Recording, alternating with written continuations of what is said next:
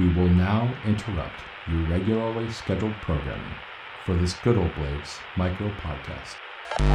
One thing I've found over the years of making knives is that when it comes to the economy of selling knives that you make, is that time is something that you'll never get back as a billable good. And I know that there are some makers out there that are the anomalies that might charge I don't know, $100, $150 an hour for their knives, and they'll get those prices. But there's diminishing return as you really start to push into the quality of knives, where the only way that you get to a certain level is through investment in a process. And I've always said, like, a knife takes as long as it takes to make.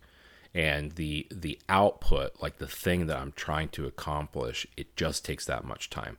And if you rush things, then you just tend to have an inferior product.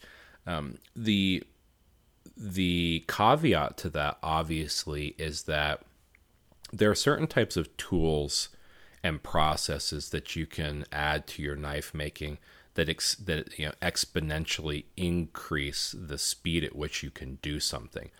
For instance, if you want really clean tang geometry on fixed blades, you can use a contact wheel, like a small contact wheel, and you can freehand it. And you can spend a lot of time chasing the geometry to make sure that there's no facets. It's a skill set to use a small wheel, small contact wheel, and to get a completely flat, square tang surface in comparison to your handles and everything that are contoured. You add a horizontal grinder and some fixture to hold it absolutely horizontal, and you can grind that in a matter of minutes. Really, it's very simple to achieve, and it's exact. The same kind of thing happens with making slip joints and flushing the back and everything. You can do that on a contact wheel, and you can do it by eye, or you can build a back flushing jig or something to hold it, and it's perfect. You don't really have to worry about the geometry after that. The substitute to having tools to do that is you got to do it by hand. So if you want to flatten something, previous to being heat treated, you can use files. Post heat treat, you use a lot of sandpaper.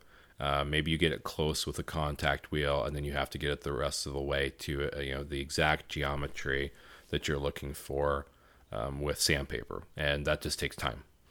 So, slotting guards, you can use a milling machine to increase the process versus the inaccuracy of a file. There's things like that you have the right tool for the right operation, and it can speed it up exceptionally. You have the right jig for the operation, it'll speed it up exceptionally. You figure out your processes, and you can speed up the making of a knife. So maybe it take you 8-10 hours to do a fixed blade or something before, and then you figure out where your deficiencies are in process, or where you're being held up the most or whatever, and you can maybe get it down to 4 hours, 3 or 4 hours. All of those things contribute towards you giving yourself basically what accounts to a raise, because if a knife takes 10 hours and you're charging $20, $30, $40, $50 an hour or whatever, that extrapolates out to the final price. If you can do it in half the time, then you basically just doubled your hourly rate, and didn't sacrifice anything on quality. But it gets down to a point really where you have to decide on, is speed really the factor to make money? And the older I get, the less I actually think that. Like, it's important to do things like in a process succinctly, so that you're not wasting time in between processes, so that when you're making a knife, regardless of pocket knife, fixed blade, whatever, that your contribution in time is not wasted because of things that don't make sense, going back and redoing things multiple times, like stuff like that. But at some point in time, you have to also think that doing what you need to on that last 10% of the knife to really make it what it should be, or the most that it can be, just does take time. And if you're willing to skimp on the time investment for the sake of the economy of things, then that can change the perception of your work and your reputation. If you're willing to sacrifice things, you limit the kind of clientele that you're going to be selling some of your knives to. So the less time you spend, the quicker you hot dog things and just want to get it done because quick is cost effective, and you put out a janky knife, then you're going to basically sell into a market that can afford janky knives, but expects you to make janky knives.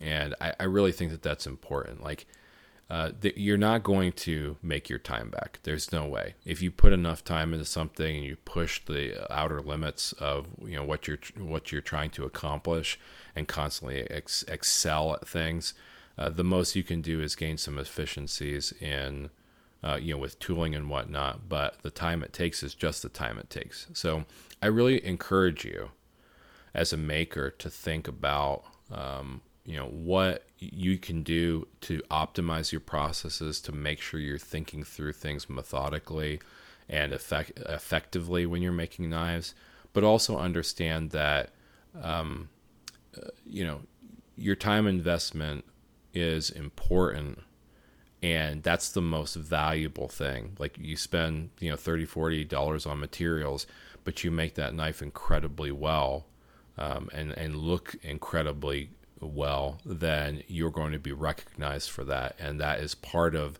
the investment. There's a lot of customers, a lot of knife users that pay a lot more attention to really solid, clean, effective, simplistic work. And if you will put that time in, it comes through in the investment process, because you're investing your time. But a lot of people will see the effort that you put into it and the integrity that you put into your work. And when you're willing to do that, then they're also willing to pay more. And it also increases your reputation, and it also increases the visibility that you have. So it is all kind of a trade-off. You want to go the fast route, make mistakes and things, then it's your prerogative to sell knives that way.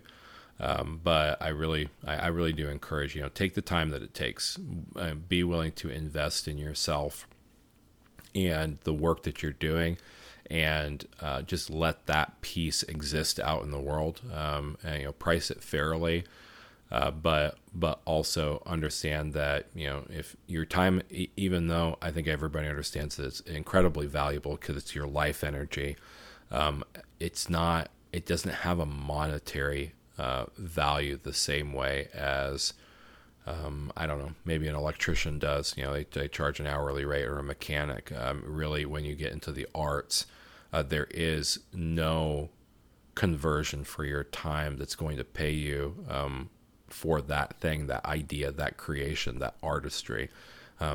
You'll always kind of take a hit on it, but what you're leaving in the world is a piece of you that will forever be remembered. And I think that kind of has its own value, its own place. So you get in it for the artistry of things versus the economics of things, then you'll kind of know where to put your time and put your process. Hope that helps.